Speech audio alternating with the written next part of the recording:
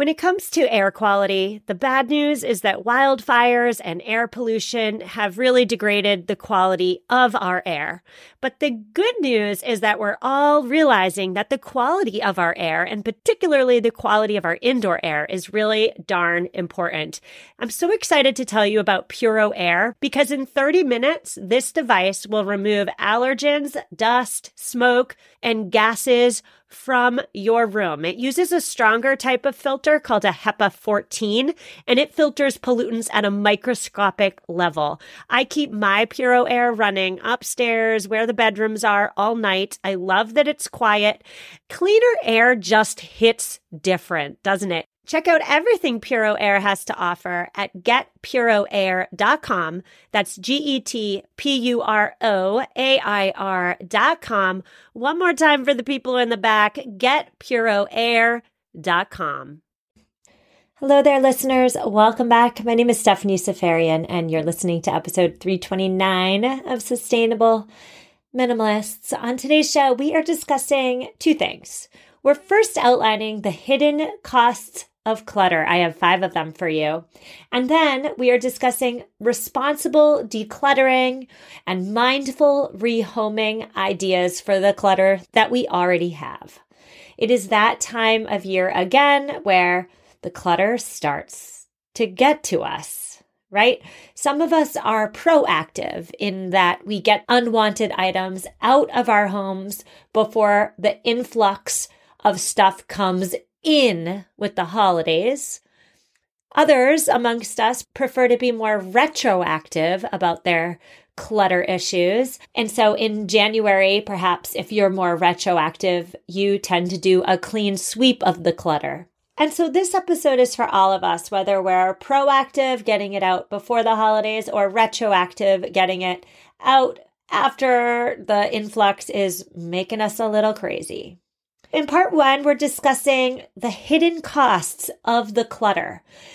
Some hidden costs might be a review for my longtime listeners, but I did think outside the box today, and I found some new and noteworthy statistics that have never been mentioned on the show before.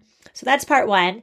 And then in part 2, I'm offering up 5 guiding principles for responsible decluttering. Again, some review there, but also some new information as we seek to control the clutter problem that so many of us face. Moving right into part 1 of today's show is the hidden cost of clutter. What is the clutter costing you? And if you're like most people, you've got clutter. Most people use only 20% of what they own, just 20%. The other 80% of possessions are things that don't get used, think we should be using but aren't, think we might need someday but likely won't. So most people only use 20% of what they own. The first hidden cost of clutter, and I put this one as number 1, even though we have talked about it before, I put it in the number 1 spot because it is, in my eyes, the most important. And the number 1 area in which clutter is costing you is, of course, in your free time.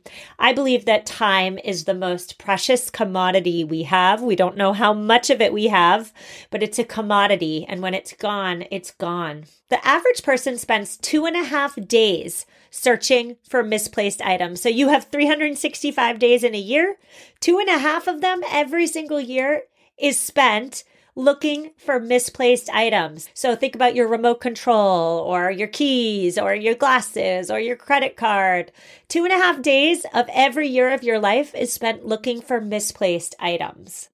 According to the National Soap and Detergent Association, by the way, who knew there was a National Soap and Detergent Association? But anyway, according to them, in the average home, getting rid of clutter will eliminate 40% of your housework. I know this to be true. I still have housework, obviously, but less clutter becomes less housework because there's less to maintain.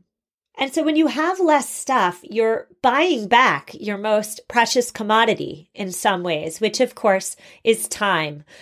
If you're like most people, you're busy. You don't have a lot of free time. So why would you want to spend your precious free time maintaining the clutter, looking for items that you own but you've lost, putting stuff away, struggling to find organizational systems for all the stuff? No. Let's work smarter, not harder, by decluttering the items that no longer fit in our season of life. So number one, hidden cost of clutter, of course, is time. Number two is one we've never talked about on the show before, but I'd be remiss if I didn't cover it. And that is clutter creates for some people a sense of embarrassment and a poor self-image. Now, let me explain this with a story. There's a person in my life. She's more than an acquaintance, but not quite a good friend. I've known her for 8-ish years. She has been over my home many times. She's dined at my dinner table. We've had play dates. She's come over an awful lot. I have never once been invited to step into her home. And over the 8 years, I found myself thinking, well, I'm putting in all this effort, always inviting her over, and it's never reciprocated. Why not, Stephanie? Why don't you take a step back? Because a relationship, a friendship should be, at the end of the day, equal. Both parts putting in equal or sort of equal or close to equal amounts of effort. And it didn't feel from where I was sitting that was happening in this situation. So I decided to take a step back, etc. Recently, it came out with this person that the reason I and most people are never invited over her home is not due to any reason other than the fact that she's embarrassed by the state of her home. She feels as though she can't get it together. She can't create a home that's conducive to entertaining. And so what I took from these statements is that it's not personal. It's not that she doesn't want to put in equal effort. It's that the clutter is preventing her from doing so. Research supports this. A messy home does cause many of us to feel ashamed of not only our space, but of ourselves as well, because our homes tend to be a reflection of who we are as individuals in our minds, right? We tend to think of our homes as an extension of us. And so if we feel unable to get control of the clutter, that inadequacy, for lack of a better word, reverberates back onto us. This is especially true for women. Women definitely feel as though the state of their homes is a reflection of who they are. And there's also this implicit belief within our society that women should be able to manage and get their homes under control. So if that implicit statement is out there and we still can't, how does that then make us feel about ourselves? If you're like many people, you may end up feeling like a failure because you can't get control over this quote unquote simple thing. It's not simple at all, is it? But day after day, the clutter can beat you down, can impact your self-image, how you see yourself, and it can, in the case of my sort of friend, it can impact your relationship. So that's number 2. Moving on to the third way in which clutter impacts us is it impacts our health. When we talk about health today, I want to talk about eating and I want to talk about stress. There's many facets to health, but for the purposes of this conversation, let's talk about eating first. This statistic stopped me dead in my tracks. The Center for Sustainable Systems investigated eating behaviors in cluttered homes, and guess what they found? People will eat more food in cluttered environments because they feel out of control in their environment, and so their eating, therefore, becomes disorganized as well. So many people eat more food in cluttered environments. Whoa. There's also the stress factor. The Center for Disease Control and Prevention here in the U.S., the CDC, has found that 80% of our medical expenditures are related to stress. I say all the time that our homes should be the antidote to stress, not the cause of stress. However, for the vast majority of us, Our homes are indeed a major source of stress. Clutter makes us feel anxious, and that's because messy and disorganized spaces create that overwhelmed feeling within. Clutter robs us of our focus, puts excess on our mental load. It's really just virtually impossible to sit down and relax in a cluttered home, for me personally, and perhaps for you too.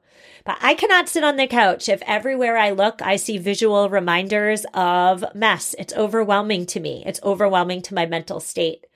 This constant stress does indeed impact our bodies and impact our health. Moving on to number 4, how does clutter affect us? What's another hidden cost? Another hidden cost is a loss of sleep. With stress, which we just discussed, with stress comes sleep problems. There's nothing better in this world than a great night of sleep, right? There's almost nothing better than a great night of sleep, in my opinion. However, a 2015 study did find that a cluttered bedroom goes hand in hand with a poor night of sleep. And I think this is similar to my sitting on the couch example. I can't fully relax on the couch when I see clutter everywhere. And if that resonates for you, perhaps if your bedroom's cluttered, you can't fully relax and find yourself in that peaceful slumber when you have visual overstimulation. And moving on finally to the final way in which clutter costs us is quite literal. Clutter costs us financially, but not in the way you think. Obviously, buying more stuff puts more stress on our wallets, etc. We've discussed that before. For the purposes of today's conversation, I'd love to highlight 3 ways in which clutter costs us, 3 different ways in which clutter costs us. And the first, of course, is the fact that when we have a cluttered home, we lose our bills. Yes, this is true. 25% of adults, that's 1 in 4 adults, listeners, say that they pay their bills late because they lose them. 1 in 4 adults. Of course, paying your bills late leads to late fees and overdue fines, hence, clutter costs you. A second way in which clutter costs us financially is in the replacing of items we already own, but we've lost. We talked about losing items briefly before, but what happens when the clutter is hiding the items we're looking for?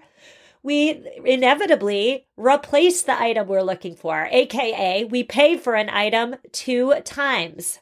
American households collectively spend more than $2.7 billion with a B, $billion each year replacing lost items.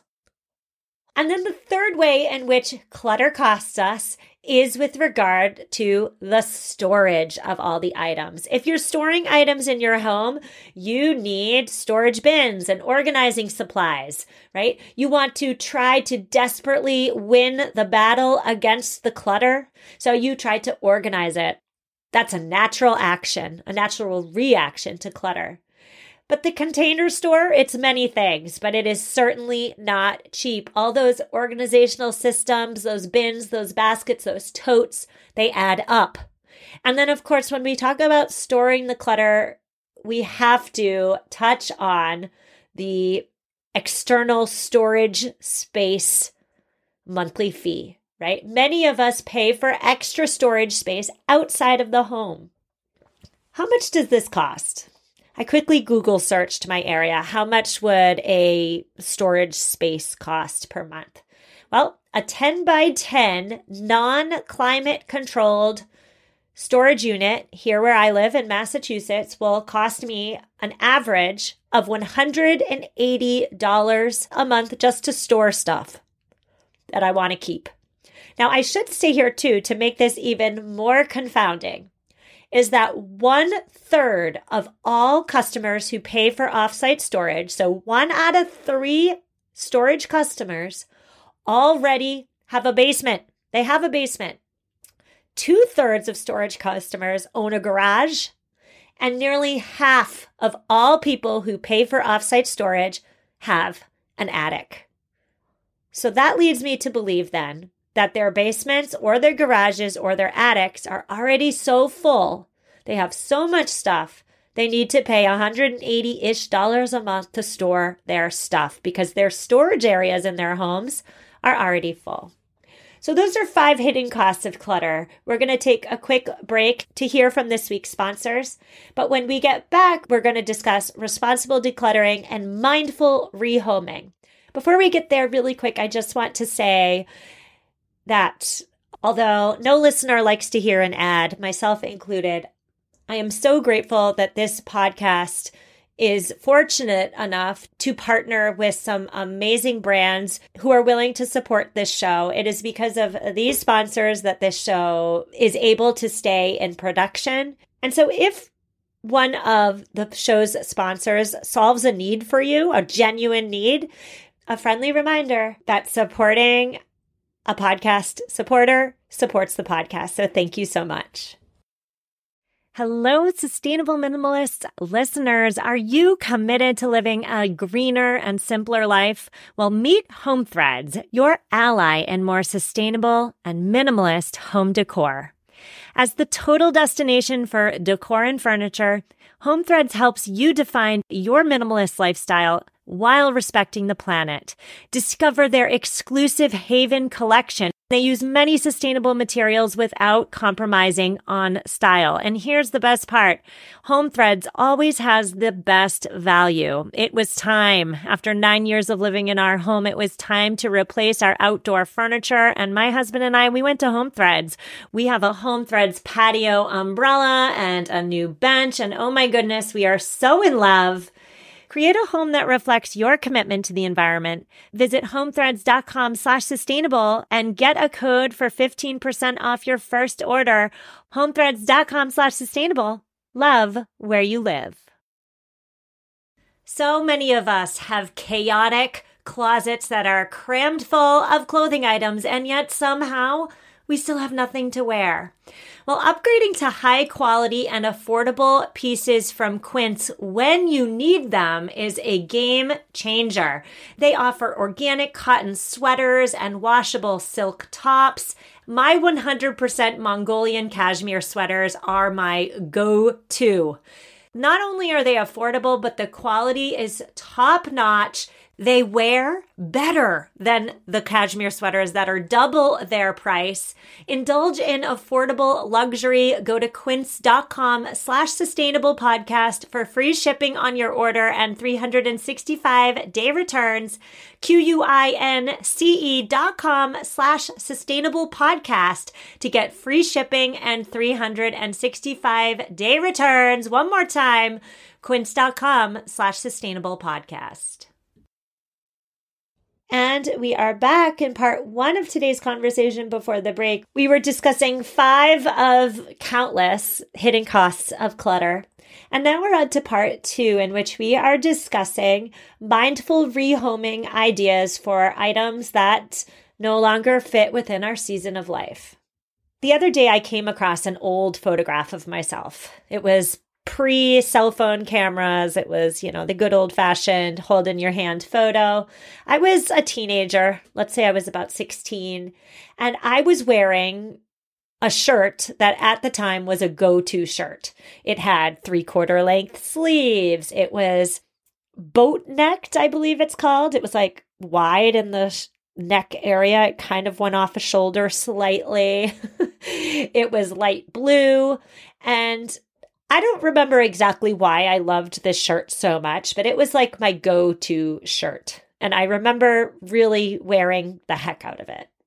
I'm telling you this story about my very 1999 shirt because after looking at this photo of myself wearing this shirt, I went down a mental rabbit hole. I found myself wondering, where is this shirt now? Is it on somebody else's back somewhere in the world? Maybe, but likely not, right? Was it ripped up and used as stuffing in a child's stuffed animal or in a pillow, perhaps? Maybe, but again, likely not. I don't remember what I ended up doing with this shirt. I honestly don't know if I threw it in the trash, if I donated it. I don't know if I brought it to Goodwill. I don't know if I gave it to a friend. I have no idea what I did with this shirt 20 years ago.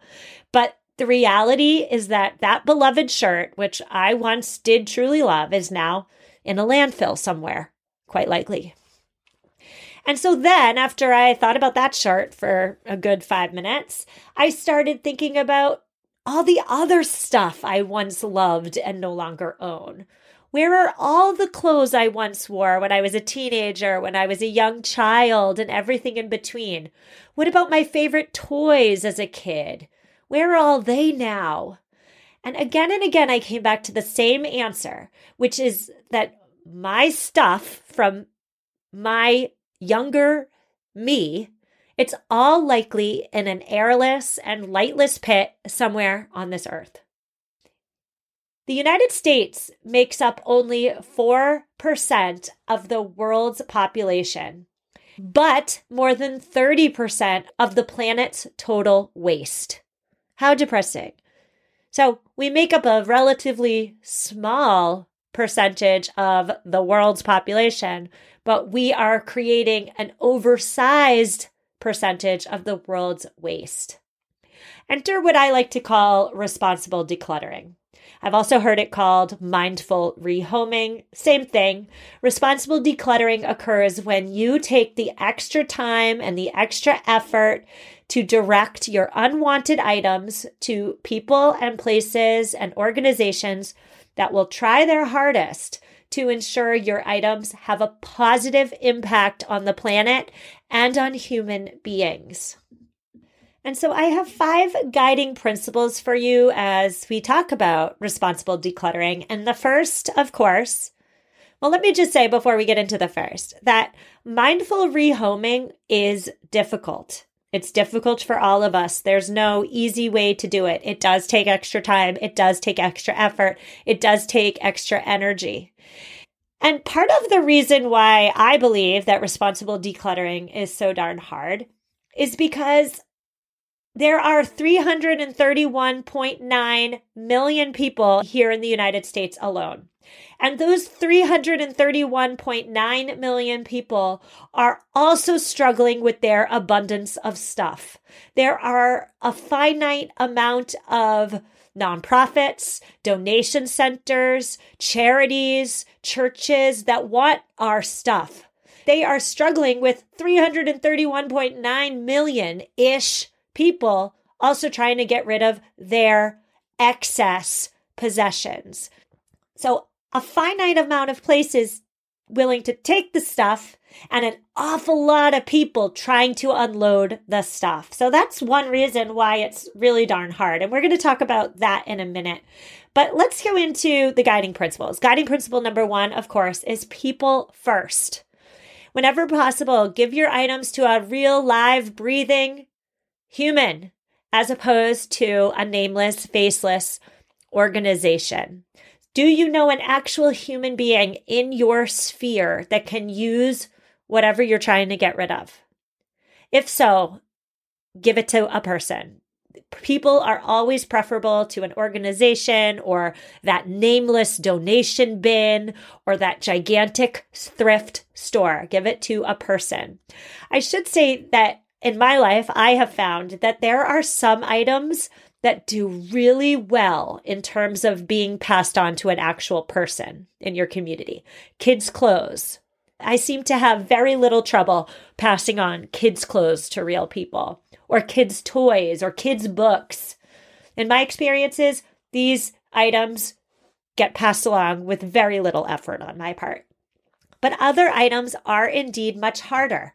Furniture, which is big and bulky, and most people already have the furniture they need, right? They are not looking for extra. Adult clothing. Adult clothing is quite personal, right? It's much harder for me to give away my clothes to a real live person than it is to give kids clothes. And that's a whole nother story for another day. Housewares, like plates, bowls, cups. People likely already have more than they need of these items, and so they're not looking for mine. And then home decor is hard to pass on, in my opinion. Again, it's quite personal, right? And so I say all this to say, people over the nameless donation bin or the faceless thrift store. People first whenever possible. That's guiding principle number 1. Guiding principle number 2 is to remember that the internet is your friend. It can be argued that responsible decluttering is easier at this moment in time than ever before. And that's because of a handy dandy little invention called the internet. The internet is a tool that can connect you with willing recipients for your items. You can find your neighbors via your local Buy Nothing group. You can find total strangers via Craigslist or FreeCycle or Facebook Marketplace. You can use Google to search for nonprofits near you. You can type in, as I did earlier this week, quote, what to do with old pillows, or where to donate old pillows, or textile recycling near me. You can also use Reddit. There's likely a subreddit for your town or your region.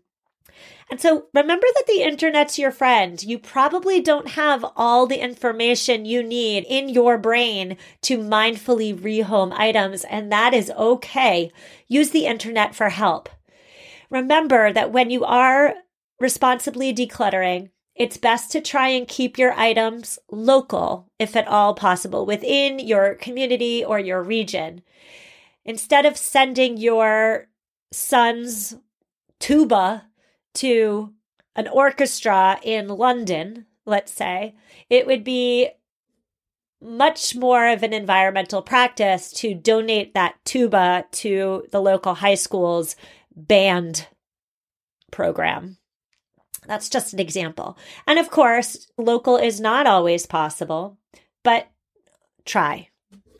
Guiding principle number 3 is, of course, to take no for an answer.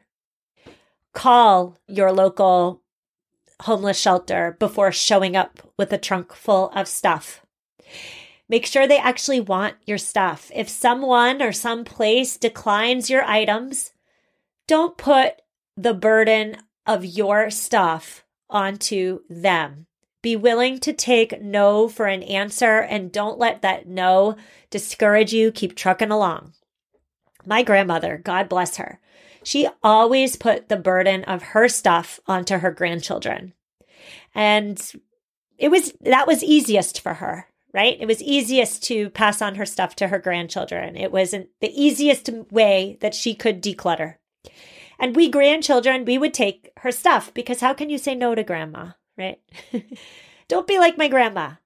If you ask someone whether they want your item and they say no, again, keep looking. Keep looking. Guiding principle number 4 when it comes to responsible decluttering is to remember that sometimes trash is indeed trash. But what's trash? The amount of trash is likely less than you might think. The trash bin is reserved for items that are completely used up or completely used out. There's no life left. I'm thinking shoes in this case, okay? Not sneakers, because sneakers can indeed be recycled. I think about my local Nike store where I put all my old running sneakers, they shred it down and turn it into turf. Okay, I'm not talking about sneakers, but shoes that are completely worn out. The soles are worn down to the bone. Those shoes, maybe you take the laces out and you do something with the laces, but I'm okay with things that are completely used to the absolute maximum of their lifespan. I'm okay with those items becoming trash. A broken bowl, like the pieces of a porcelain bowl, trash. It's trash. An item that no longer serves its utility, its purpose for existence. It no longer fulfills its purpose for existing. It can't be broken down into useful parts. It cannot be fixed and restored to utility. Those items are indeed trash. I personally am okay with throwing out items that are indeed trash. And I'm going to give you an example of this so as to say that if you've exhausted all your options and you have indeed deemed an item as trash, don't beat yourself up about throwing something in the trash if it's indeed trash. So here's my story. My husband's going to kill me for telling this story on the podcast. But do you know how often you're supposed to replace your pillows? Do you know? I didn't know. The answer is every 1 to 2 years. Now, this is embarrassing and disgusting, but I'm going to be completely honest and say that my husband and I have been married for 11 and a half years. So we've been together for, let's say, 15, 16 years. We have never once changed our pillows. I know, disgusting, right? So unsanitary. So I recently bought new pillows for the house, and I thought I was just doing such a wonderful thing, right? Replacing the pillows. And I think I did do a responsible thing. Like, nobody wants to sleep on 16-year-old pillows, correct? But then the question becomes, what do I do with the old 16-year-old stained, flat, germ-ridden pillows? Well, I did my research. The internet is my friend, right? I called the local animal shelter, see if they wanted my pillows. They did not. I looked up textile recycling near me. No textile recycling near me wanted my dirty pillows. I ripped open the down pillows and composted the down. Look at me. And then the exterior, the stained old fabric that I personally did not want to reuse, I put in the textile recycling bin at my daughter's school. And I felt good about that. However, not all my pillows were down. Some of them were good old, or not good, or I should say bad, old-fashioned polyester. And so those, I feel as though I exhausted all my options. I felt at peace with my decision to throw those in the trash. I spent hours trying to mindfully rehome and responsibly declutter these pillows, and I came to the end of my rope, and I felt okay with that because I did try my hardest. So remember, trashing should always be your absolute last resort. And if it is your last resort, don't get hung up on the guilt of it. Just brush it off and keep on being the most mindful and intentional citizen you can be. Brush it off and keep moving forward. And then finally, my fifth guiding principle for you when it comes to responsible decluttering is, of course, to think twice on the front end. Next time there is an opportunity to bring a new item into your home, ask yourself, how long do you anticipate using or needing this item? Is it a one-time thing? Is it a two-time thing? If so, can you just borrow it? Do you need to own it? Do you need to possess it?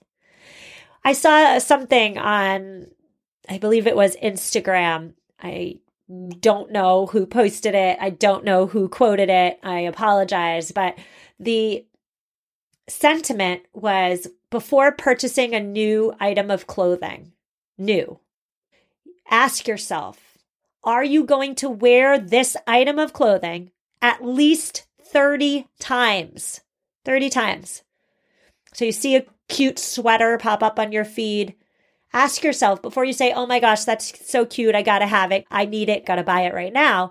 Ask yourself, will I wear that sweater 30 times? And remember too that mindful rehoming takes an awful lot of time, and time is indeed our most precious commodity. Mindful rehoming takes an awful lot of time and effort, partly because of the 331.9 million people all trying to get rid of the same clutter, just like you, to the same finite amount of organizations, people, churches, etc. Not a lot of places, but a lot of people with a lot of stuff trying to rehome it. So working smarter, not harder, means being mindful of your time and remembering that mindful rehoming takes time. And so the way to buy back time would be by not bringing stuff into your home to begin with, saving yourself the struggle, the hassle, buying back your time. So ask yourself, do you really need to own it? Do you really need to own it new? Oftentimes, I'm willing to bet the answer is no. The final word for today is to remember that the easiest decluttering route for you is likely not the best route for whoever or whatever is downstream. Our seasons of life do change, and with the proverbial changing of life seasons, our possession needs do indeed change. There's nothing wrong with that. But it really does come down to preventing items that aren't truly and genuinely needed from entering our homes in the first place.